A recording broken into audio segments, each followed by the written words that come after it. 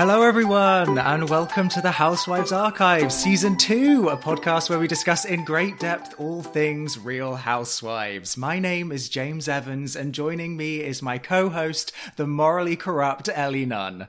Hi!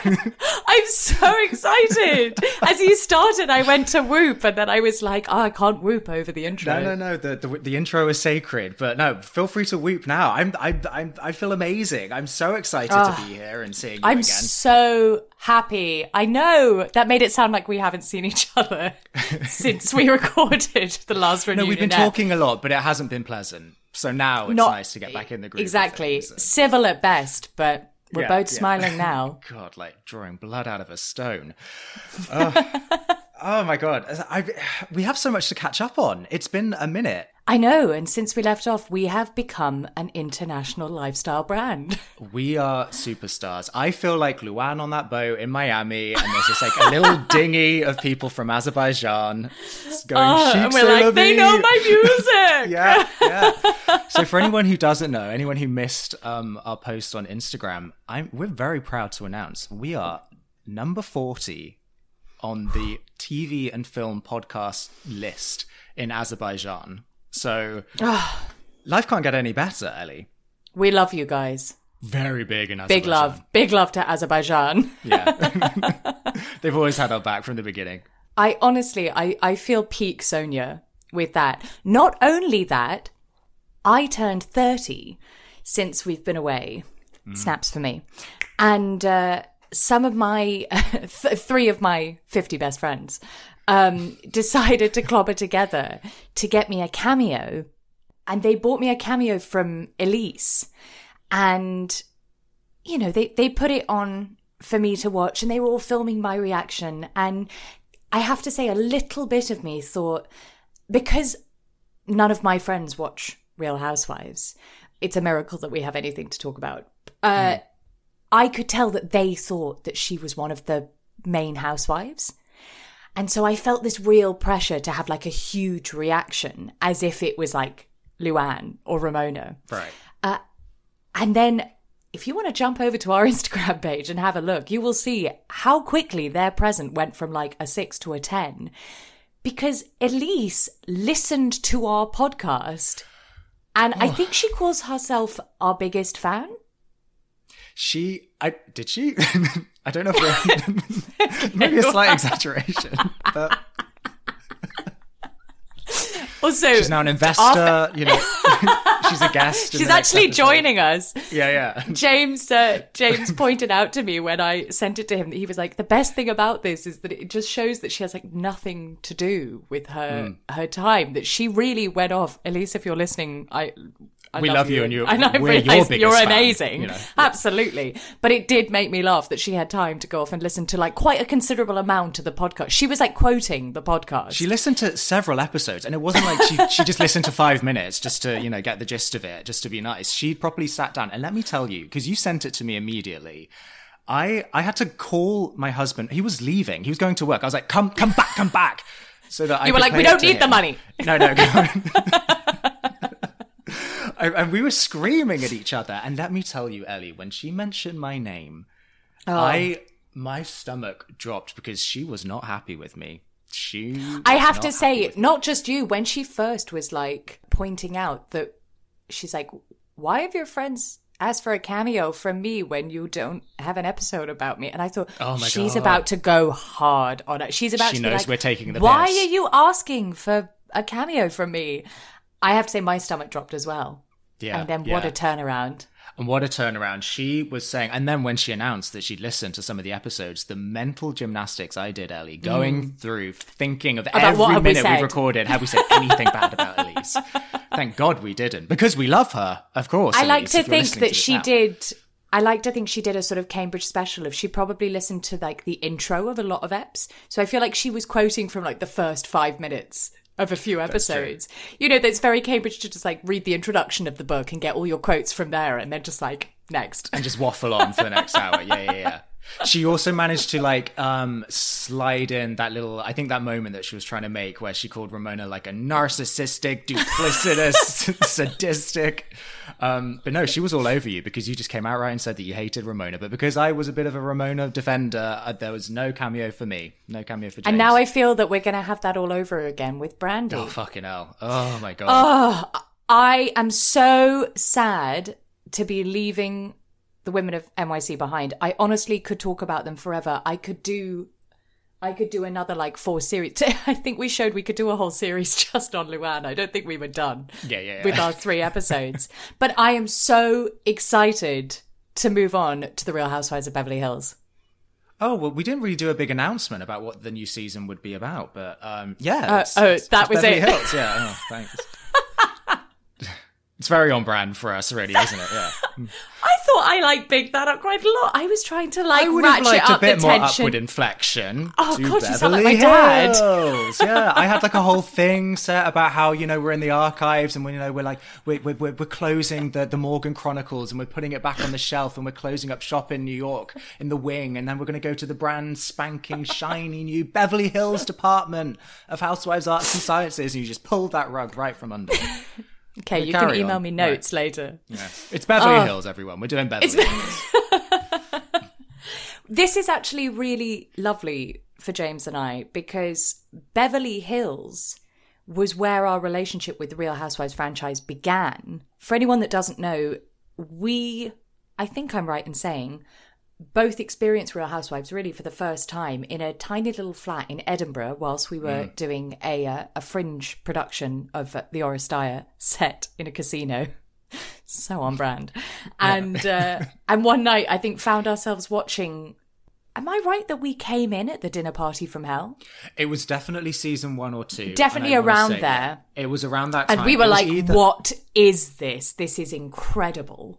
I think we watched a lot because we watched, it must have been Dinner Party from Hell. And I think we watched all the way through to, I had the visceral image of Kim Richards in that hot pink top and that cardigan on, that taupe cardigan going, you're a slut pig. That was the game night of season 2. So we watched a lot in that time and happiest days of my life, really. And what an amazing chunk to come in at. And I would credit that for how hard our love of the Real Housewives franchise is, because if someone had introduced me to Real Housewives through the first few seasons of NYC or whatever, I would never have stuck with it. Well, we said ourselves with New York. I mean, New York is untouchable. They're our girls. We love them to bits. Amazing. But we said several times it's a bit of a slow burn and it takes time to get going.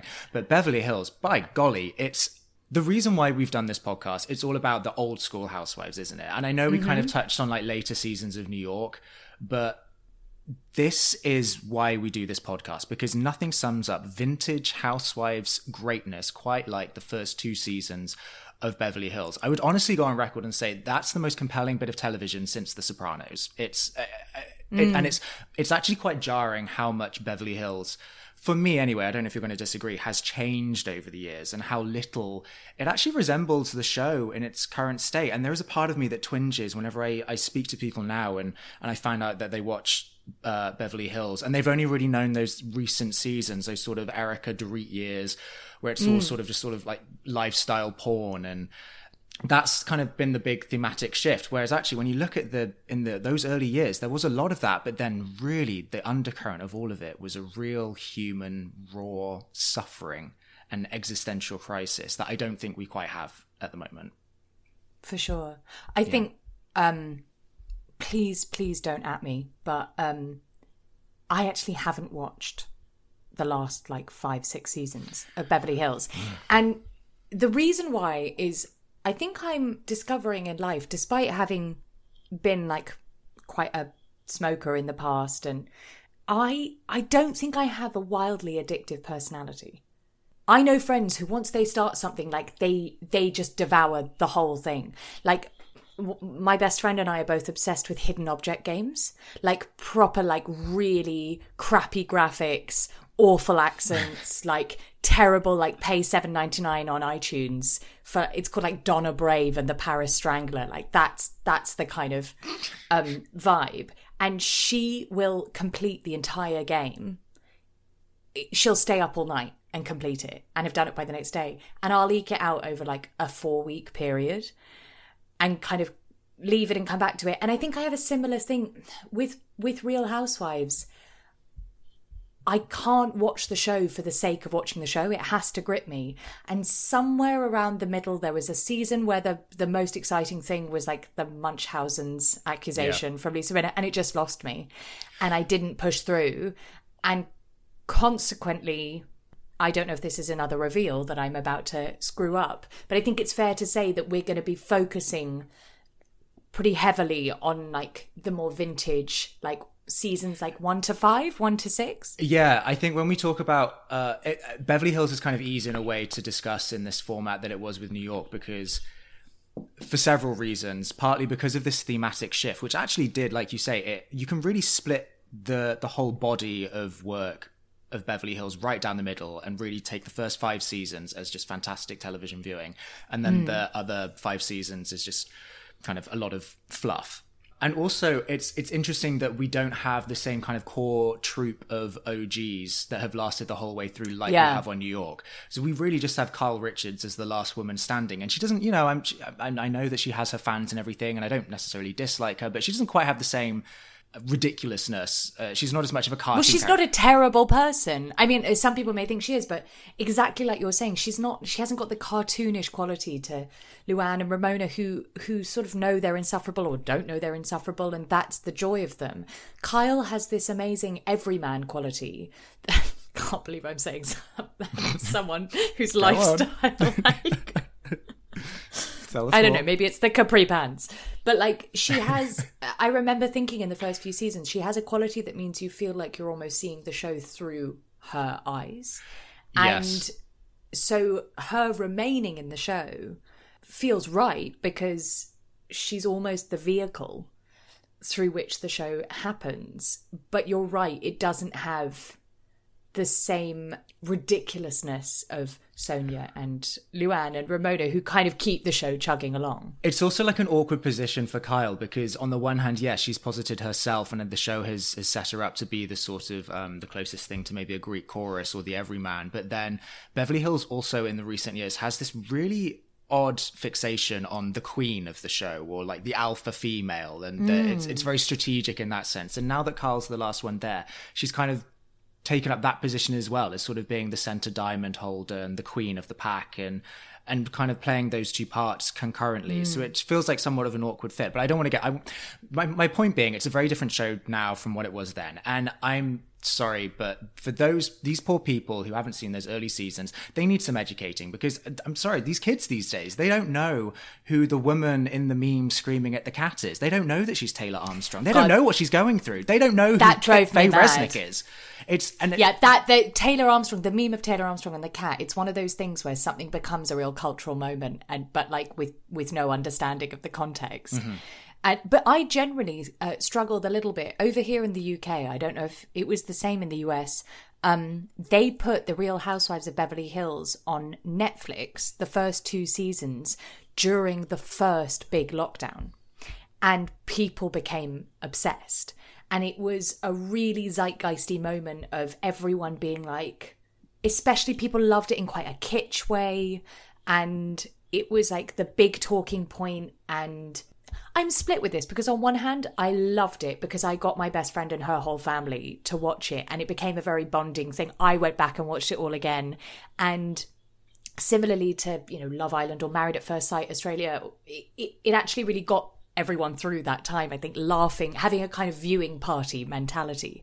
But I also secretly sort of resented that everyone suddenly knew about it and was talking about it in that way, that it's like when your favourite band suddenly hits it really big and you feel the need to kind of show some kind of ownership of like having been there first. And on one hand, I'm thrilled because it means that everyone went back and watched those first few seasons.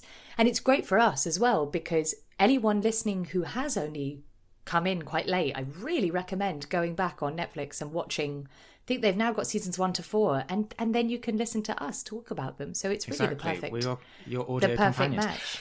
It's an interesting one, yeah, because I totally get that thing of feeling protective and you were there first and it was once your little secret. But it's also it's a nice experience for us because I feel like we're now watching it through the prism of a 2021 set of glasses. And I remember we were messaging each other last summer when you got your friends into it, and we were talking about the Taylor Armstrong years, and so much, I think it made me reassess it with a few years of distance, and I don't think I quite realized how ethically questionable that whole thing was. You know, I mean, we'll get into it on the Taylor episode, but there's some really weighty topics there. And I think that Beverly Hills has taken kind of topics that we've mentioned maybe with Kelly Bensimon and her maybe not being built for reality TV, but providing a lot of drama, but at what expense? And taking that into overdrive. We have someone like Taylor Armstrong and Kim Richards, two very vulnerable, troubled people in different ways who are set up on a TV show and kind of being exploited. And they provide some of the most, honestly, I'm not even being silly now, the most fascinating drama I've ever seen on TV. And at what cost was that? I always say this, that I'm not being glib when I say watching Taylor Armstrong's nervous breakdown over 2 seasons is one of the most totally ethically questionable, but also completely fascinating. I always come back to comparing it to the episode of The Real Housewives of Orange County where Vicky Gunvalson finds out that her mother has died whilst they're filming. And there are so few moments in life where I think we are privy to another human's internal life to that degree, who's someone we don't know or isn't kind of in our inner sphere. And it's sort of hugely traumatic to watch. And at the same time, I think a bit like a car accident that you can't look away from. I think you're so right that obviously looking at it years later, I mean, we first watched it nearly 10 years ago. And I think at the time we still were so shocked by the content. But I certainly remember last year talking with my friend about how mad it was hearing the women constantly say, you know, she tells us these things, but then we meet Russell and he's really nice. Yeah. And that's confusing. And we were like, yeah, isn't that like Abuser 101? Their dialogue around it is so, I don't want to be rude, but so dense, because it just shows how much when something like that was filmed, there just wasn't conversation. Exactly, about like this. Yeah. I feel like the modern day Housewives viewer, we've become so acclimatized to the shows and how they work now. I think it's very easy for us to almost watch them as if we are producers as well. And I feel like we've become savvier into the mechanism of the show itself. And I always think about that scene where they're at the white party, when they basically say to Taylor in front of her husband, oh, Camille's really upset because you sued her because she said that you were an abusive husband. So we're not going to let you come into the party. You two have to go home together alone now. And just thinking, watching that as a producer, to send Taylor home and go, bye, you're going home with this guy. Yeah, I remember us on the phone about that and I couldn't believe, I realized that we've got like very, very heavy for our like lovely, joyful, like I'm like looking at my notes and I'm like, oh God, like my next bit is on like Alison Dubois and I don't really know how I'm going to get there. Is like, but that's exactly what's so brilliant about the first few seasons. It's contrasted. Yeah, all of this is going on in the arena of Lisa Vanderpump's Villa Rosa, and it's just like Pomeranians and roses and sparkles. Absolutely. And it's just like the fluffiest exterior. And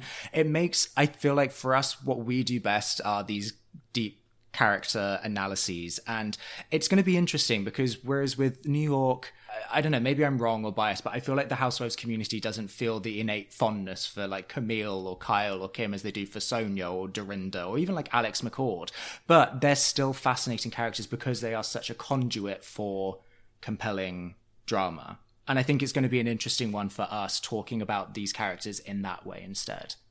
God, I can't wait. It's very Greek tragic. They really do just feel like pawns in the gods' game, you know. And we love to come back to Greek tragedy. Everything's a fucking Greek tragedy. Everything with us always comes back to Greek tragedy. I feel like Elise now. I've like read one paper on Greek tragedy, and now I'm like pretending I've read them all.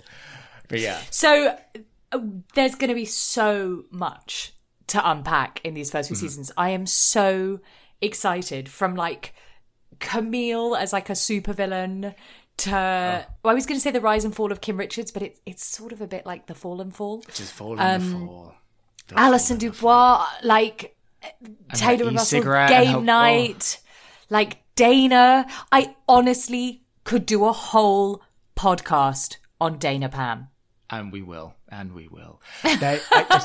think that's the thing with Beverly Hills. I think of it and it's just a mirror ball in my head. Not even storylines, just like images and flashes and props and one-liners. It's just chaos. Absolutely. It's like glorious rosé chaos of just, like you say, just like some sort of strange trip of like weird primary colours. The way that the fashion, I'm so excited to talk about the fashion.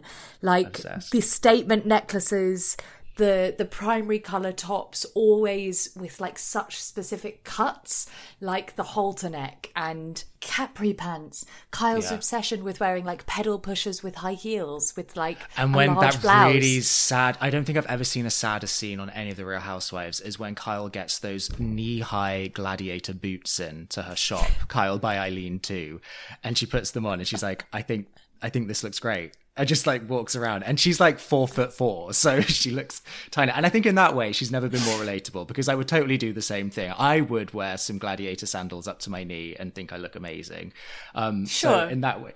And I always think just a fashion moment of the season 2 reunion, Adrienne Malouf's look. You know when she has that like fuchsia blue, satin, shiny, off the shoulder number with the glittery hair extensions. Woo.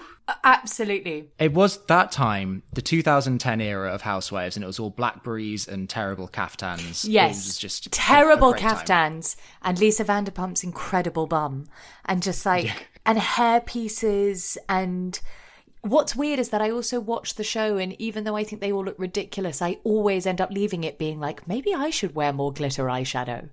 Because it's never just like a smudge. It's like full on, like... These women commit. Their sockets always look so deep. Yes. That would be my tagline. I may not be many things, but my sockets are deep. Also, I'm really excited to touch on...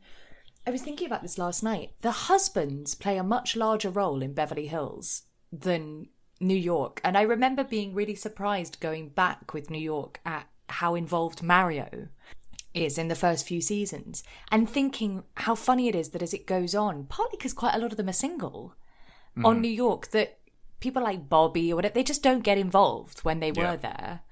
And even when they do, in a way, there's a much more like polite layer where when I think of Beverly Hills, I think of like Paul going after Brandy at that cocktail event, or like even Maurizio getting into it with Brandy as well, and like the Russell big fallouts with Russell. Ken. Russell. Also, speaking of Ken, I cannot wait to talk about Bulldog Ken, other Ken. That's another person I could do a whole podcast on. The reveal of Ken at the end of that episode is so cinematic when you think the episode's done because it's just come from quite a big group scene or an exciting scene or something. And I seem to remember like Kim's not been in it for the whole episode. And then it cuts to her at that restaurant and they edit it so well so they don't show him for ages. And it just keeps doing close-ups of their hands together and her being like, I really can't wait for you to meet everybody. And then he's like, I know. I love how also both their voices sound like they've had their like vocal cords removed. And he's like, I know, I'm really excited. And then it shows you him. And honestly, it's such a like scream moment. In my God, head, the editing on Beverly Hills is so I know. good. In my head, doesn't Kyle just go in? She just like walks into a darkened room. Like it's not even like the lights. She are just on, goes in, and he's there, and then she just walks off and cries. How many Yeah. people meet their sibling's partner and just burst into tears? That's how awful she thinks he is. Oh my god! I am so excited. So, are we going to say what we're going to talk about first? Yes. So I'll let you do this one. No, since I ruined every reveal, I'm gonna let you do this one. So we think the very first one that we want to talk about is the one, the only Camille Grammer, because she really she was only a housewife, a full-time housewife for the first 2 seasons of the show. So she really does characterize those golden years. And she was the real thrust for the first big argument that we ever saw on the show between Kyle and her. Totally. And in itself, I'm excited to talk about it because it raises a lot of questions about breaking the fourth wall. It's all about kind of like Kelsey filming with the women and stuff like that. And basically, it's probably the most successful example I can think of any housewife having a disastrous first season and completely doing a 180 and rehabbing her image for the second. Absolutely. What a rebrand. There is no one like Camille. Her first season, I'm so excited to talk about. She was so sure that she was the everyman. She was so sure that like she was the people's person. And it just makes it all the more delicious because every one of her talking heads is so unimaginably insufferable. And it wouldn't be probably if we were on her side. You can so see how if for some reason we just were backing her completely, we'd love her. But it's such a misfire. And everything about her tone of voice, I just can't. I'm going to go off and spend a week perfecting my Camille. That's what I'm going to go and do now. Just as a little amuse-bouche before the next episode, I was watching the first episode before we went in to record just to kind of get a reminder of how, you know, it used to characterize itself. And I had to stop it when they're on that private plane going to that Sacramento basketball game. And Camille's doing her talking head about how like, oh my God, this is going to sound really obnoxious, but Kelsey and I fly private all the time. But, you know, it's nice to go green, you know, and fly with regular people, you know. And with that kind of, it was just with like a smirk and like a raised shoulder. Absolutely. And she has, oh my God. She feels herself so much. And she's responsible for some of the best delivery of lines. And I have to say, Beverly Hills in general provided us with so many where like the cadence of the line became so famous. You know, New York. We didn't talk about that many of them on New York, but like Dorinda's, she say which is like not good, bitch. Yeah. Did she say not good or not well? Yeah, I'll tell you how I'm doing. Not well, bitch. Yeah. Oh, I got it wrong. Not that. Said to Candice Bushnell, the creator of Sex and the City, no less, and always with the puppet. Always with the hand. Yeah. But yeah, Beverly Hills gave us so many of those, and Camille is responsible for a fair few of them. And like you say, like what a rebrand, and I'm just so excited to cover her first 2 seasons. And this is all set against the backdrop of her crumbling marriage as well. You know, it's so soapy, and it's going to be so. I can't wait to get my claws into it. And I don't know about you, I've never looked at Kelsey Grammer the same way. No, never. I don't know if he'll ever recover. No. Oh, I can't wait. And I'm just so excited to be back. Oh my God, me too. I'm so excited. We're back and better than ever before. Thank you so much for joining us this week on the Housewives Archives. Make sure to click subscribe so you'll never miss a show. If you like what you heard today, go ahead and give us a rating and tell your friends about the show. Don't forget to follow us on Instagram at Housewives Archives for crap meme content. Thanks for joining, and we'll see you next time. Bye. Bye.